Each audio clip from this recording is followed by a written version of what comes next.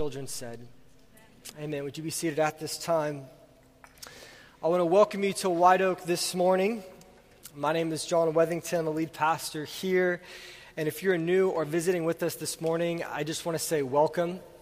And I'm so glad that you're here with us. I'm so glad that you're in this room and that the Lord has seen fit to bring you here with us this morning.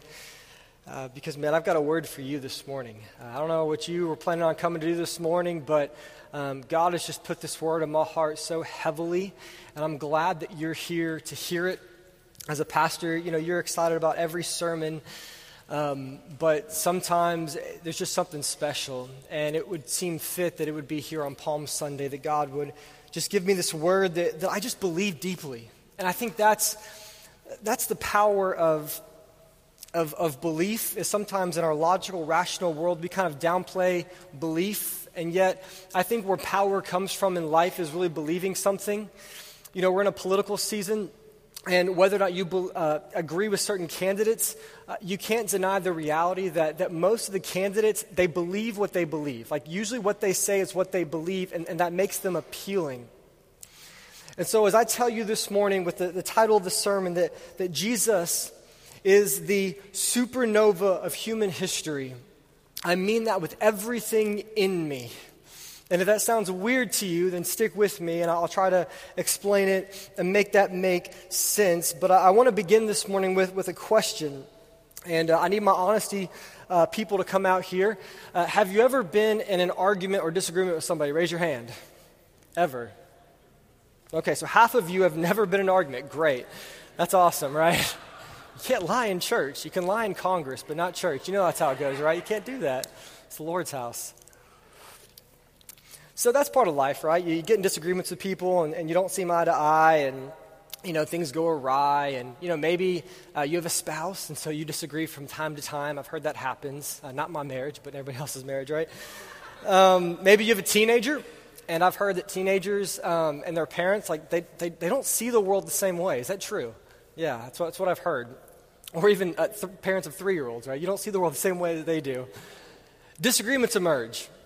And yet, to me, the real tension in a disagreement, it's not so much the disagreement itself, like from my perspective. To me, where it really gets tense is not in the heat of the moment or in the moment where you're disagreeing. To me, the tension comes whenever, like, the disagreement goes to such an extent that one person just, like, leaves the room. Or it's not going anywhere, so you just part ways and that's it, right? To me, that's where the tension emerges because, maybe, sometimes in our life, like or in marriage or something, you're not seeing eye to eye, you're disagreeing, and the woman's like, I'm done, I'm getting out of here. Like, she leaves the room, Or maybe there's been some slammed doors in your life and someone leaves. To me, the real tension emerges whenever you part ways from one another with an unresolved issue. Because the question at that moment becomes this: who's going to make the first move? Every resolution that's ever happened in the world, every place where healing has been brought into a frustrating situation, it has happened because one person has had the boldness and the love to make the first move. And I say that because I believe when looking at Jesus in the context of the entire Bible, we can pull Jesus out and give us encouragement for our daily lives, and that's great. God loves you. He wants to help you. He's here with you. But Jesus becomes like super powerful when you see him in the context of the entire Bible. And we've been on this journey for 5 months through the entire Bible. We've seen God create the world and humanity fall. We've seen Abraham, Moses, Joshua, David, Solomon, Daniel, the judges, the prophets. We've seen all these guys, right? And they've got some good qualities. God does some work in their lives, but they're fallen people, and they make mistakes, and they keep falling short. And at the end of the Old Testament, right, God still loves his people, and Israel is still trying to figure it out. But there's a problem there. There's a divide because humanity is imperfect, and yet God is perfect. God has never made a mistake in the history of the world. Everything belongs to him. Everything is in his design. And he created humans and gave us free will, and yet we chose to not give him the glory he deserved and to sin and to try to go our own way. And at the end of the Old Testament, humanity was at odds with God. God was still doing a work, but something was off. And then in Jesus Christ, what we see, the wonder of it is God begins to make his move. This is what's happening. This is where it's going. This is where the power is. God is going to do something.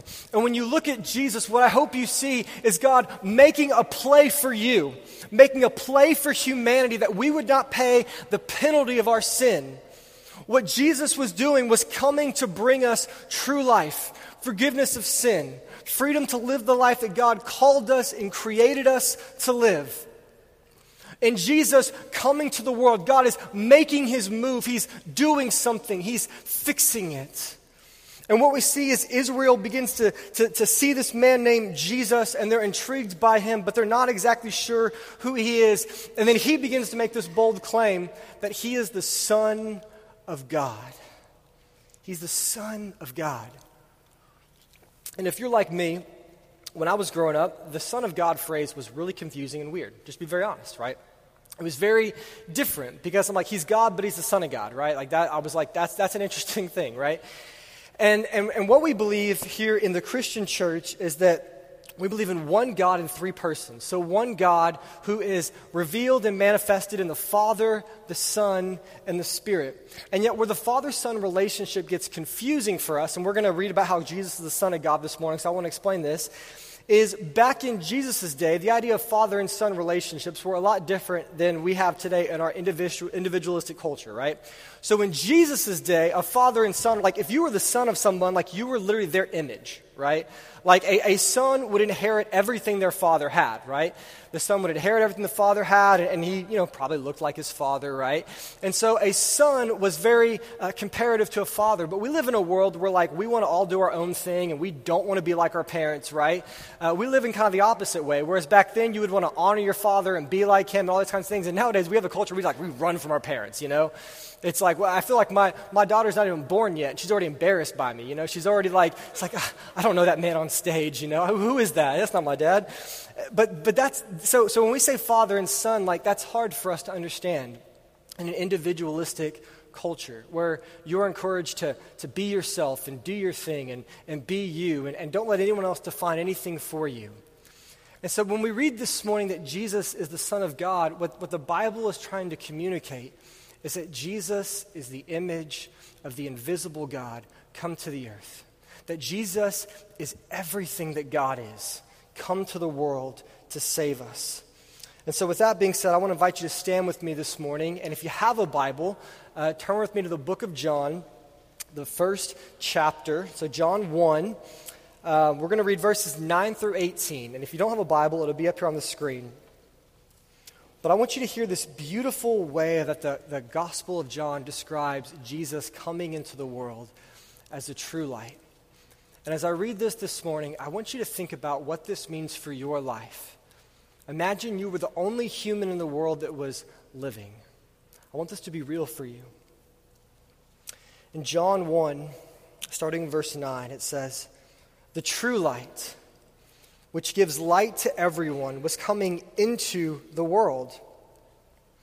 He was in the world, and the world was made through him, yet the world did not know him.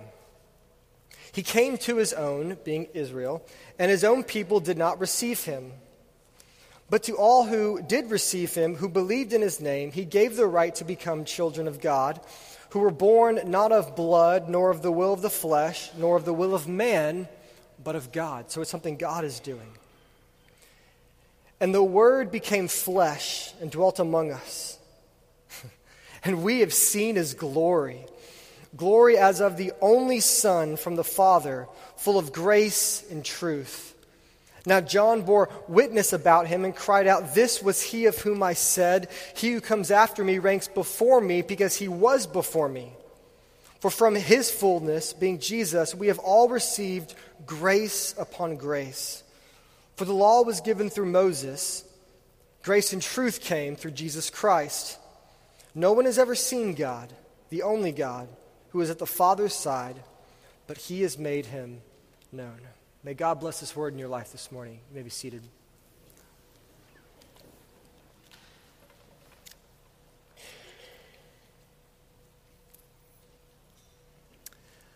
The The Bible says that 2,000 years ago, something was happening. That God was doing something special and different and new. That God was making his move in this dark and broken world that was broken, but that he still loved. And the move that God makes is he sends his son, Jesus Christ, into the world. He sends this image of God into the world to bring light into the darkness. Have you ever experienced darkness? Have you ever experienced something in this world that was just so dark, so painful, so depraved? You ever been upset by something and just thought, man, life shouldn't be this way? You ever gone through a tough time? You ever been embarrassed? You ever been hurt? You ever been threatened? You ever felt the pain of someone in your family? The pain of a child, the pain of a relationship, the pain of somebody wronging you? Have you ever wronged somebody? Have you ever blown it? Have you ever made the biggest mistake and you don't know how you could have been so selfish, how you could have been so evil? Are we naive enough to think that the people that are in prison, that they're the really bad people and that we're the good people? Are we naive enough to think that what happens in those darkest moments in human history, that darkness does not also possibly reside in us? There was a darkness in this world, and we're selfish, and we're a part of this, and yet into that darkness, God was bringing light. He was doing something 2,000 years ago. This man named Jesus was born, and I want to give you from Jesus' own words himself what he was doing. It's in one of the most famous passages in all the Bible, in John chapter 3. I'm going to read this. You don't need to turn there, or you can if you want to. But John 3, verses 16 through 21, Jesus is talking to a well-known teacher named Nicodemus, and he's explaining to him what he's doing, because this guy is like, you're intriguing, Jesus, and you're doing miracles, and you're teaching these great things, and you're sounding like you're in charge of this whole place, and yet I don't really know who you are. And this is what Jesus says. He says, "For God so loved the world." Everything begins with God's love. "That he gave his only Son, that whoever believes in him should not perish but have eternal life." This is what God wants for you this morning, that you would not perish, but that you would have an eternal and abundant life. "For God did not send his Son into the world to condemn the world," as maybe culture often tells you, "but in order that the world might be saved through him. Whoever believes in him is not condemned, but whoever does not believe is already condemned, because he has not believed in the name of the only Son of God. And this is the judgment, that the light," there's that image again, the light has come into the world, and people love the darkness rather than the light because their works were evil. For everyone who does wicked things hates this light and does not come to the light, lest his works should be exposed. But whoever does what is true comes to the light, so that it may be clearly seen that his works have been carried out in God. For God so loved the world that he gave his only Son. That Christ is here because God loves you. Because he loves this world. Because he wants this world to be everything that he created it to be. That though we have failed, that God's not giving up on us. That God is sticking with us. 2,000 years ago, regardless of what you believe, there was a man on this earth named Jesus Christ.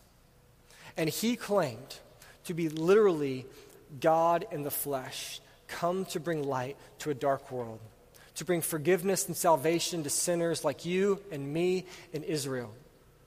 And all of the Bible in the Old Testament was leading up to this point. This is the climax, right? This is the part of the story where everything is going to go one way or another. Things are going to go well or things are going to go bad, because this is God making his move.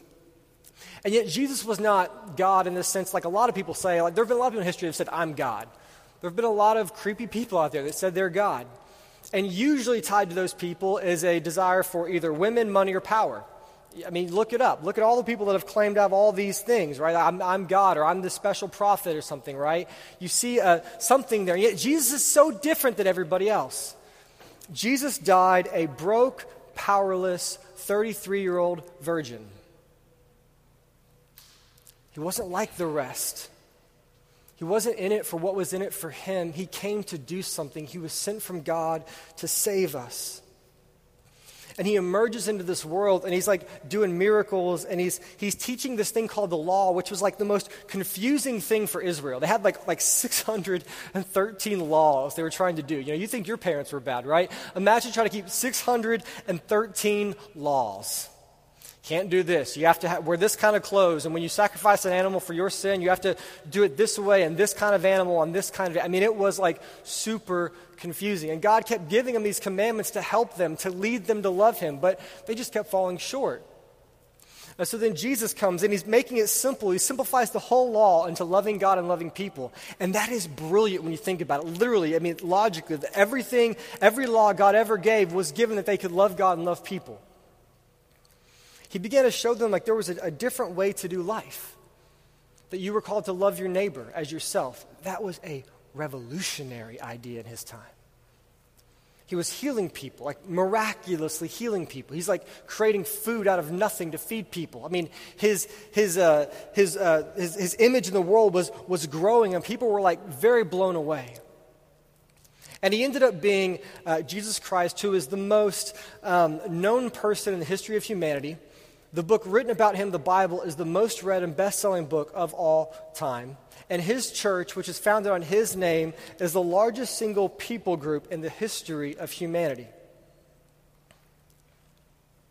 This is absolutely amazing. And then it came to this climax that we celebrate today on Palm Sunday.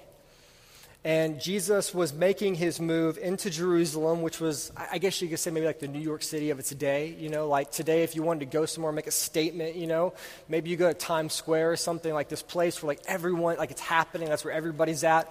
It's like the epicenter of culture. Like that was Jerusalem, right? And so Jesus was going to kind of make this final proclamation, declaration. He was going to do something powerful. Something was about to happen.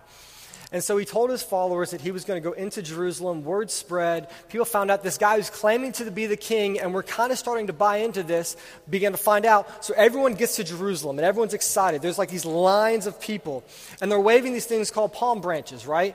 And it wasn't just because it was hot or because, you know, they wanted something to wave. A palm branch in that day signified something. It signified victory. It was something of royalty. And so he's coming in, he got this donkey, because back then that was riding in style. He gets on this donkey, and he cruises into Jerusalem. And this is the moment where a lot of people outside of his disciples are really beginning to buy into this idea that he's probably the king. No one else can do what he does. 2,000 years ago, the most famous person who has ever lived emerged into this town. It was a big media spectacle, even bigger than Donald Trump today. I mean, like a bajillion times bigger than that, right? I mean, this was the thing. And this is the climax of the entire Bible. And he rides into town, and his fame is growing. But then it takes a very interesting turn that nobody saw coming. It turns out, against what a lot of people thought, even his most close followers, that Jesus Christ was a supernova. And nobody saw this coming. Nobody knew this was going to happen.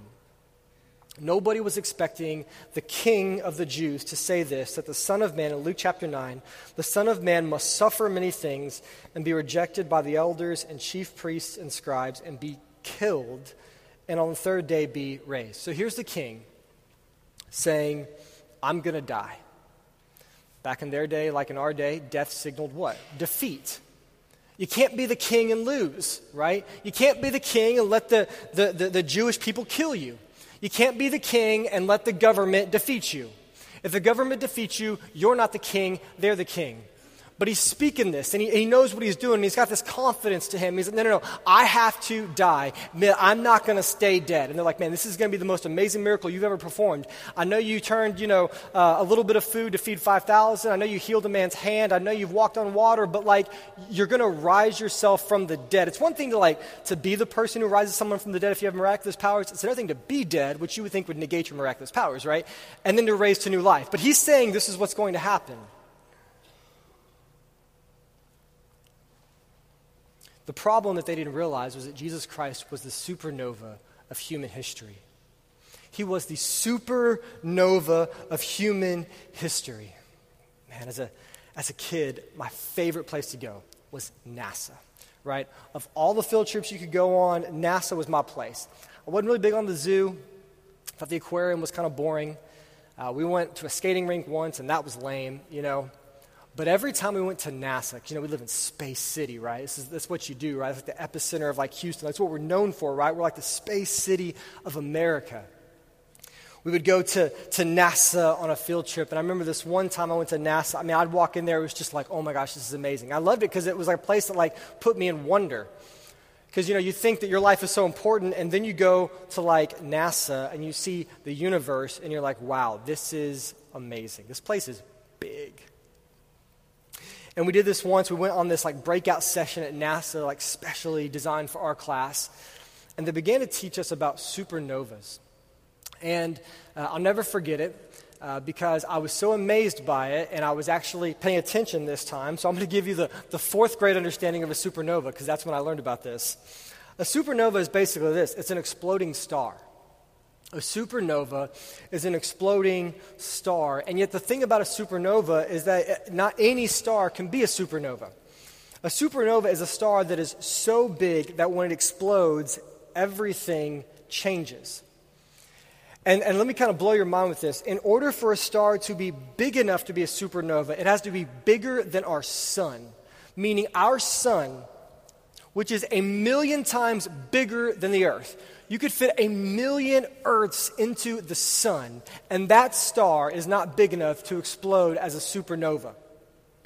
But there are some stars in our galaxy that are big enough to actually be a supernova, and I'm not going to give you the technical details of how it gets there, but some stars at the end of their lives, they don't just cease to exist. They don't just kind of go pew. They don't just kind of slightly cease to exist, right? They don't just kind of stop. They don't just burn out. There are some stars that when they explode, everything changes. A supernova is a star of an unusual amount of mass and energy that explodes in a death resulting in new life. One guy said, most stars just die, but certain stars do much more than that. Supernovas are this wondrous thing that whenever they explode, for a moment in time, they outshine their entire galaxy. Think about how big a galaxy is. Earth is 1,000,000 times smaller than the sun, and the sun is small in comparison to our galaxy. And then the majority of galaxies that have supernovas are far, far, far, far, far, far bigger than our galaxy. If you think fireworks are amazing, this is literally something that your mind can't even comprehend how bright and wondrous of an explosion this is. It is something that our finite minds cannot even grasp. And for a moment when the star explodes, everything is overwhelmed by its light. And oftentimes, new stars are born as a result of a supernova. They say the majority of massive stars in our universe were created by another supernova. And the reason why I employ this imagery is because I think sometimes when we talk about Jesus and his death and what was happening, we lack the vocabulary to really get to the heart of how amazing this is. And we've heard it so many times, and it's honestly just part of our culture. I mean, there are going to be people that are going to celebrate Palm Sunday and Easter just because that's kind of what we do, right? And we show up and we observe it, and it's wonderful, and we go and eat lunch, and we go about our daily lives. But the thing that we celebrate was more massive, was more important and impactful than a supernova, and it happened in our world, and we are living in light of this thing. Jesus Christ was the supernova of human history. When Jesus Christ entered into Jerusalem on that donkey, eventually the authorities came after him for claiming to be God. He said he was God that so loved the world that wanted to bring new life to people, and all the religious people freaked out like they always do, and they got him and they killed him on a cross, and they buried him. And yet Jesus kept saying, go back to that verse in Luke. He said, the Son of Man must suffer many things. That word must is important because it's not like I'm not going to be able to overwhelm these people. He's like, look, I'm doing something here. This is part of the plan. Jesus had to say these things and prophesy it so that when he died, people would know, if they would believe his words, that he was doing something. This is part of the plan. You ever followed someone and they're kind of acting crazy and they're like, no, it's all part of the plan. You're like, I don't know if this is part of the plan. You're like, no, I got this. It's part of the plan. He was doing something in this moment. And Jesus Christ said that when he died on the cross, that he died for the sins of all humanity, you and me included, Israel included. And what we begin to see is that on the cross, what happened was it was an explosion of God's grace that outshines our sin. Everything you've ever done, every failure, every mistake, that when he died on the cross, the Bible says that it outshines your sin, that his death was so amazing and so wondrous and so impactful. It did so much that it overcame every bad thing that we have ever done. And also, like a supernova, his death brought new life and forgiveness to humanity. That in the rubble of his death, we began to find new life, that we began to believe him and to really believe that death was dead and that the chains of sin were broken, that we have this new freedom and this new life because of what Jesus Christ has done. And then also, like a supernova, the same way that not every star can be a supernova, you've got to be of a certain stature. God was the only one who could die for your sins. He was the only righteous lamb because you needed perfection and you weren't perfect, but he was perfect for you. And the good news is this morning is that if you're here today, that God has been supernaturally and lovingly patient with you. And that the cross is here for everybody who would have it. The Bible says if you want the grace of God to outshine your sin, if you want Christ to pay for your sins on the cross, all you have to do is let him outshine your sin. This week, I didn't act like a pastor yesterday very much. I got this new fence. I got a kid on the way, so I had to get a kid-proof fence in my backyard, and so I paid this guy to build this fence for me. And when I asked him how much he would charge me to stain it, I said, no thanks, I'll do it myself. And so I've never stained a fence. I know nothing about anything like that, right? But I'm like, how hard can it be, right? It's stained, you put it on the wood, and that's it, right? So I did what every overly confident guy does, and I went to Home Depot, and I started trying to figure it out for myself. And I got the stuff, and the stain cost a little bit more money than I thought it would cost. I had a little bit bigger fence than I thought I was going to get. And so I was already kind of a little bit uneasy about that. I'm like, man, this is expensive. I could have just paid someone to do it, right? But I was already there. I bought the stain, and then I bought this little $10 little tool that's supposed to spray it on there for you. It's supposed to make the job so much easier, right? But as you know, that never happens, right? So I get home, and I'm excited, but I'm also kind of a little frustrated because I've already spent a lot of money, and now I've got a huge job ahead of me. And so I start loading the stain, and once again, stain is not like paint. Like, stain gets on you, and it burns a little bit, right? I mean, it's pretty intense, right? And so I begin to put all this stain into this little machine, and you know how it is. It's like one of those things, you pump it, and then you spray it on the wall, and then you kind of whatever.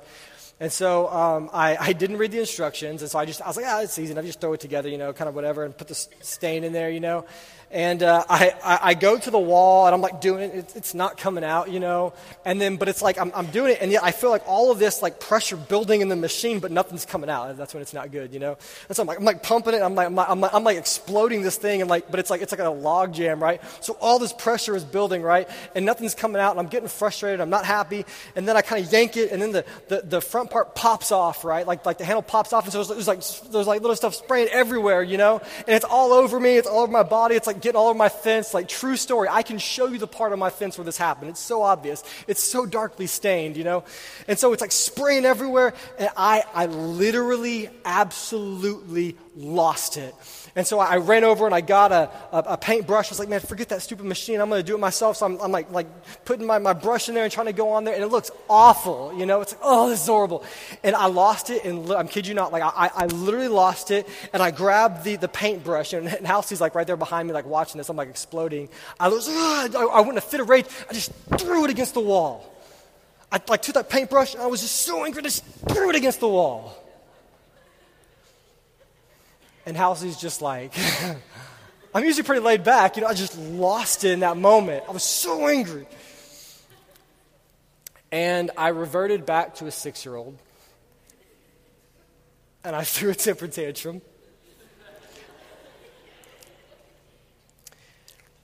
And I stood there in utter defeat. And Halsey's like, you know, trying to be quiet. You know how it is. She's trying to be real quiet and real helpful, you know. And she's kind of standing there, and she kind of walks over, and you know, she picks up the sprayer thing that like I couldn't assemble, and she walks it back over to the porch, and she opens the instructions. She starts reading it, you know, and she's like working on it, you know, and she's putting it together, and I'm just kind of standing there, like, you know, looking at the sky, just like, you know, what just happened, kind of a thing, and. She begins putting it together, and she's just so patient, you know, so patient, so easygoing, you know, and I'm just like not easygoing, and she's like putting it together, and she screws this one thing in that I forgot to screw in. You know, there's always one thing you forget to screw in the right way. That's how this thing's always goes. Like IKEA furniture, you know, you miss one step and it's worth nothing, you know, and so she's getting it, and she starts kind of pumping it, and she starts spraying it, and it starts coming out, you know.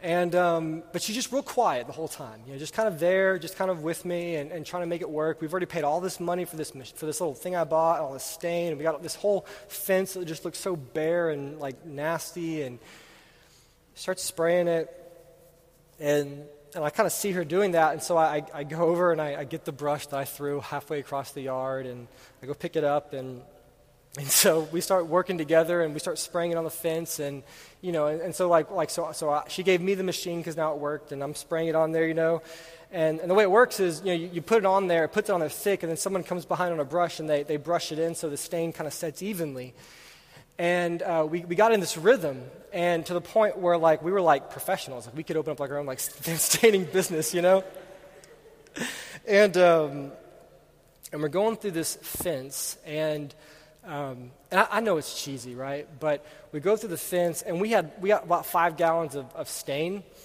and I kid you not, and I just bought 5 gallons because I knew I needed a lot, right? The fence took not a drop less of exactly 5 gallons. And when we finished, I just remember telling Halsey, you know, thank you so much for being patient. Because I had lost it, I had failed, I had given up, I had admitted defeat, and yet she was so patient and so loving and so kind and so encouraging that it motivated me to keep trying. And I always love how in the Bible Jesus refers to himself as a friend, and that's a weird thing for God to say, is that he's your friend, that he's not just this almighty God who's, you know, always telling you everything you have to do. But he gives this image of like he literally comes alongside you in your life, and he walks with you, and he picks you up when you fall down, and he dusts you off, and he helps you keep going and living the life that God has created you to live. And when you're at your worst, he's at his most gracious and his most patient. And when I think of Jesus Christ being a supernova, reminded of how patient God was. Israel failed for thousands of years, and God kept being patient, and God stuck in there, and God hung in there with them, and then he sent his son into the world to die on a cross, so assertive but so patient with them. What I want you to know this morning is that Jesus is not out to get you, he's out to save you. And the more broken you are, the more amazing this is.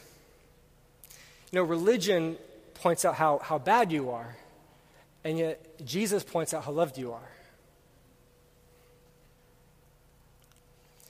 And the patience of God. Imagine Jesus on the cross. Like God on a cross. God on a cross. For you. Could have bailed on you, could have given up. God could have destroyed this whole place. And he would have had every right to do so. See, most of the times for us, when things go bad, we just get rid of it. When the car starts failing, we trade it in. When the meal goes bad, we just start over. And yet God loved this thing that he created so much in being the world and in being your life that he wanted to remake it, and he was patient. This morning, if you're a Christian, I want you to know that the sin that you struggle with, that God is patiently waiting for you to realize that it will not bring fulfillment in your life. And he is waiting for you to turn that thing over to him, to repent and to discover new life. If you're not a believer in Jesus Christ this morning, if you don't know if you're a Christian or not, what I want you to know is that this could be your moment this morning. You could have heard about this a million times, but maybe you know something's missing in your life. Maybe you know that things aren't clicking right. Maybe you don't feel the wonder you feel like you should have in life. Maybe you're not happy.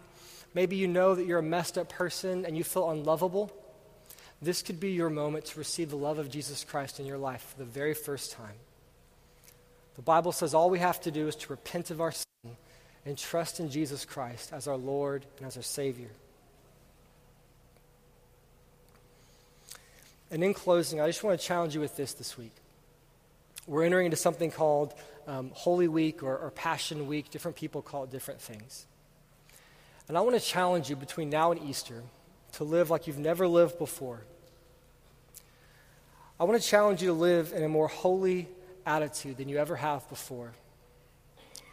I want to challenge you to truly flee from sin and run to God in everything. I want to challenge you to lean deeper and deeper and deeper. Maybe you need to give something away. Maybe you need to give a bunch of money. Maybe money is just killing you. Maybe it's a relationship. Maybe it's something you're not surrendering to the Lord. Maybe it's a sin. Maybe it's a secret addiction that no one knows about. I want to challenge you to live like never before this week. I want to challenge you to really see the reality that the death of Christ on the cross outshines your sin, and you can be free this week. Let's do that this week, and let's meet up for Easter next week. And let's marvel at all that he's done in our lives. Pray with me.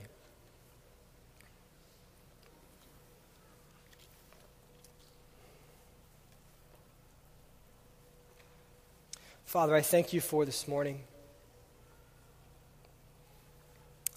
God, I thank you how we can hear the gospel a million times.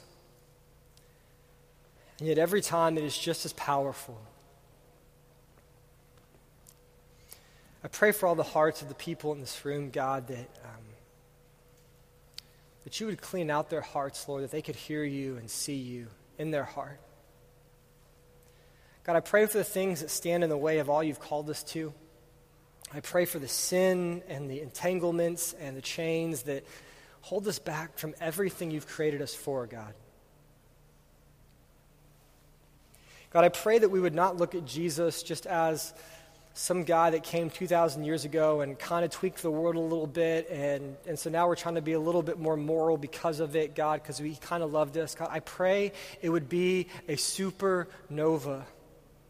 I pray it would be an explosion in our hearts that outshines everything else.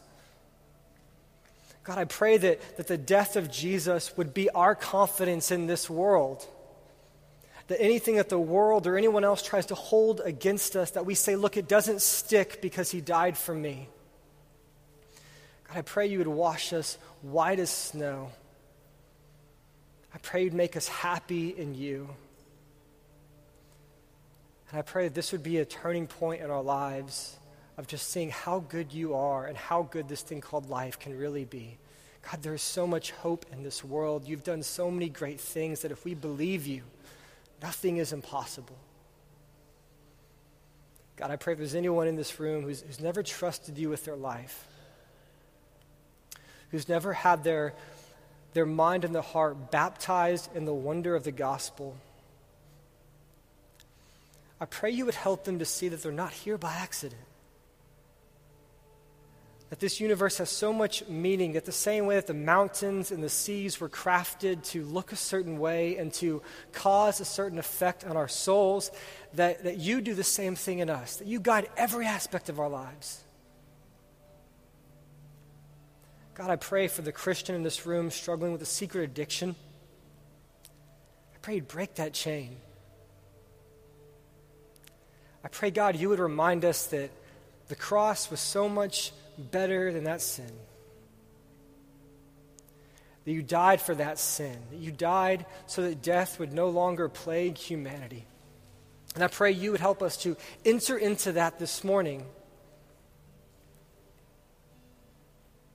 Thank you for being our supernova, Jesus. Thank you. We believe it and we receive it. And as we worship in this moment, God, I pray we just respond. You're the rock of ages. You're the supernova in 2016. You'll be the supernova in 3016. We thank you for what you've given us. We pray all these things in the name of the Father, and the Son, and the Holy Spirit. Amen.